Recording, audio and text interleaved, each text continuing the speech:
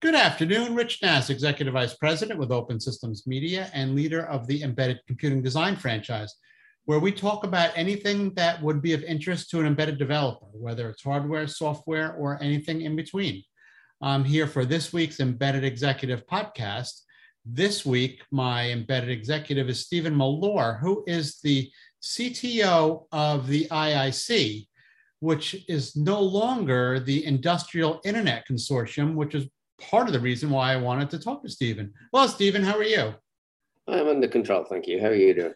I've been doing this for years and I never got that answer before. That's a good one.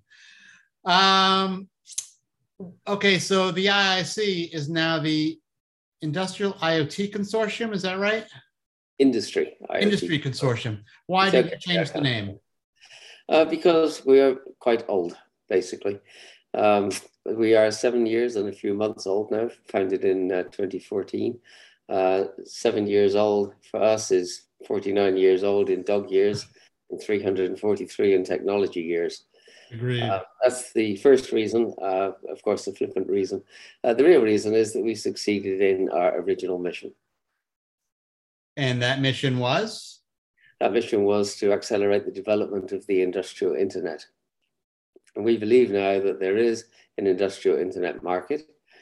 We believe that people expect their devices to be connected. Certainly consumers do, that's for sure. If I can't get wireless, I start to get the shakes. But we're also seeing a lot of factories becoming connected to the internet. We're seeing discussions around autonomous vehicles, et cetera, et cetera, et cetera. So our view is that now that there exists a market, the real question is, how do we get deployments? Okay, so two questions. The first question, I don't even know if it's a question, but I don't understand how your job can ever be done. This is a continually evolving thing where that just doesn't have an end point. So I'm confused by the fact that you think it's done. Well, the question is what it is, right? It's back to the how long is the piece of string argument. This is actually a rather small shift. Only a couple of words changed in our mission statement. We have not changed the acronym. We've retained a lot of the elements of the original name. But we do want to go out into the market and say, hey, look, this stuff is here now. You know it's here. You've been using it. How can we work with you to make your company successful and get the benefits that we expect to get from connecting your systems to the internet? Okay. So my second question, and I actually remember the second question, which I'm surprised I remembered. I rarely do.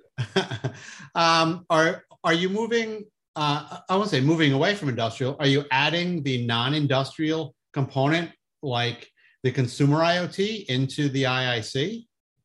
No, in fact, you will recall that we retained the word industry rather than industrial, which was in the original name. This led to actually quite a lot of discussion, but it turns out that a lot of potential members, when they hear industrial, they think manufacturing. And that is especially so in Asia, where a good number of our members come from. But what we're interested in is not just manufacturing, although that's a significant portion of our member base, but things like healthcare, things like transportation, smart cities, et cetera, et cetera. And the word industrial doesn't really quite make that. I actually can see both sides of the argument, but that is the argument that was made, and I think it has some force. That actually makes a lot of sense. And unfortunately, you have to explain it to somebody, but once you explain it, it does make sense. So how do you get to that point where people get it without you having to talk to everybody to tell them what that it means? Well, if I knew, we'd have a better name. But I think that you made the salient point. The thing is that if you go out there with industrial and people immediately think manufacturing, they don't come and talk to you. If, on the other hand, you have this slightly ill-constructed name, because industry IoT, what exactly does that mean? It means that at least we can have the discussion. And as you said, once it's explained, it becomes quite clear. And so we can begin the discussion from there rather than beginning the discussion from nowhere. So does that widen the charter? Are you going to start looking at specs for healthcare and automotive and and all We've been these other doing that for things? some time. That hasn't been an issue. We have had task groups in manufacturing, of course, healthcare, mining, excuse me, transportation, and in particular over-the-air updates, which actually covers a multitude of different areas, and energy. So we've been working in all of those different areas. And this potentially widens the field of members, I would assume. Is that part of the goal? Yes, that is part of the goal, yes. Very good. Now that it's been explained to me, it actually makes a lot of sense, and I'll do my share to help you spread the message. Thank you. Okay.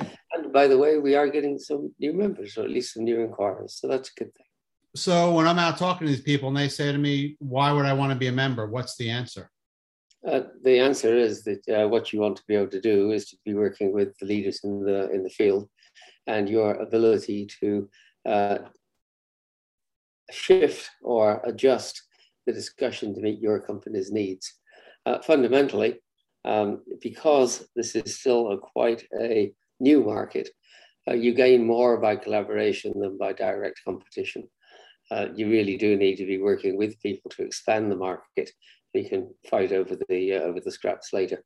But the first thing to do is to expand the market.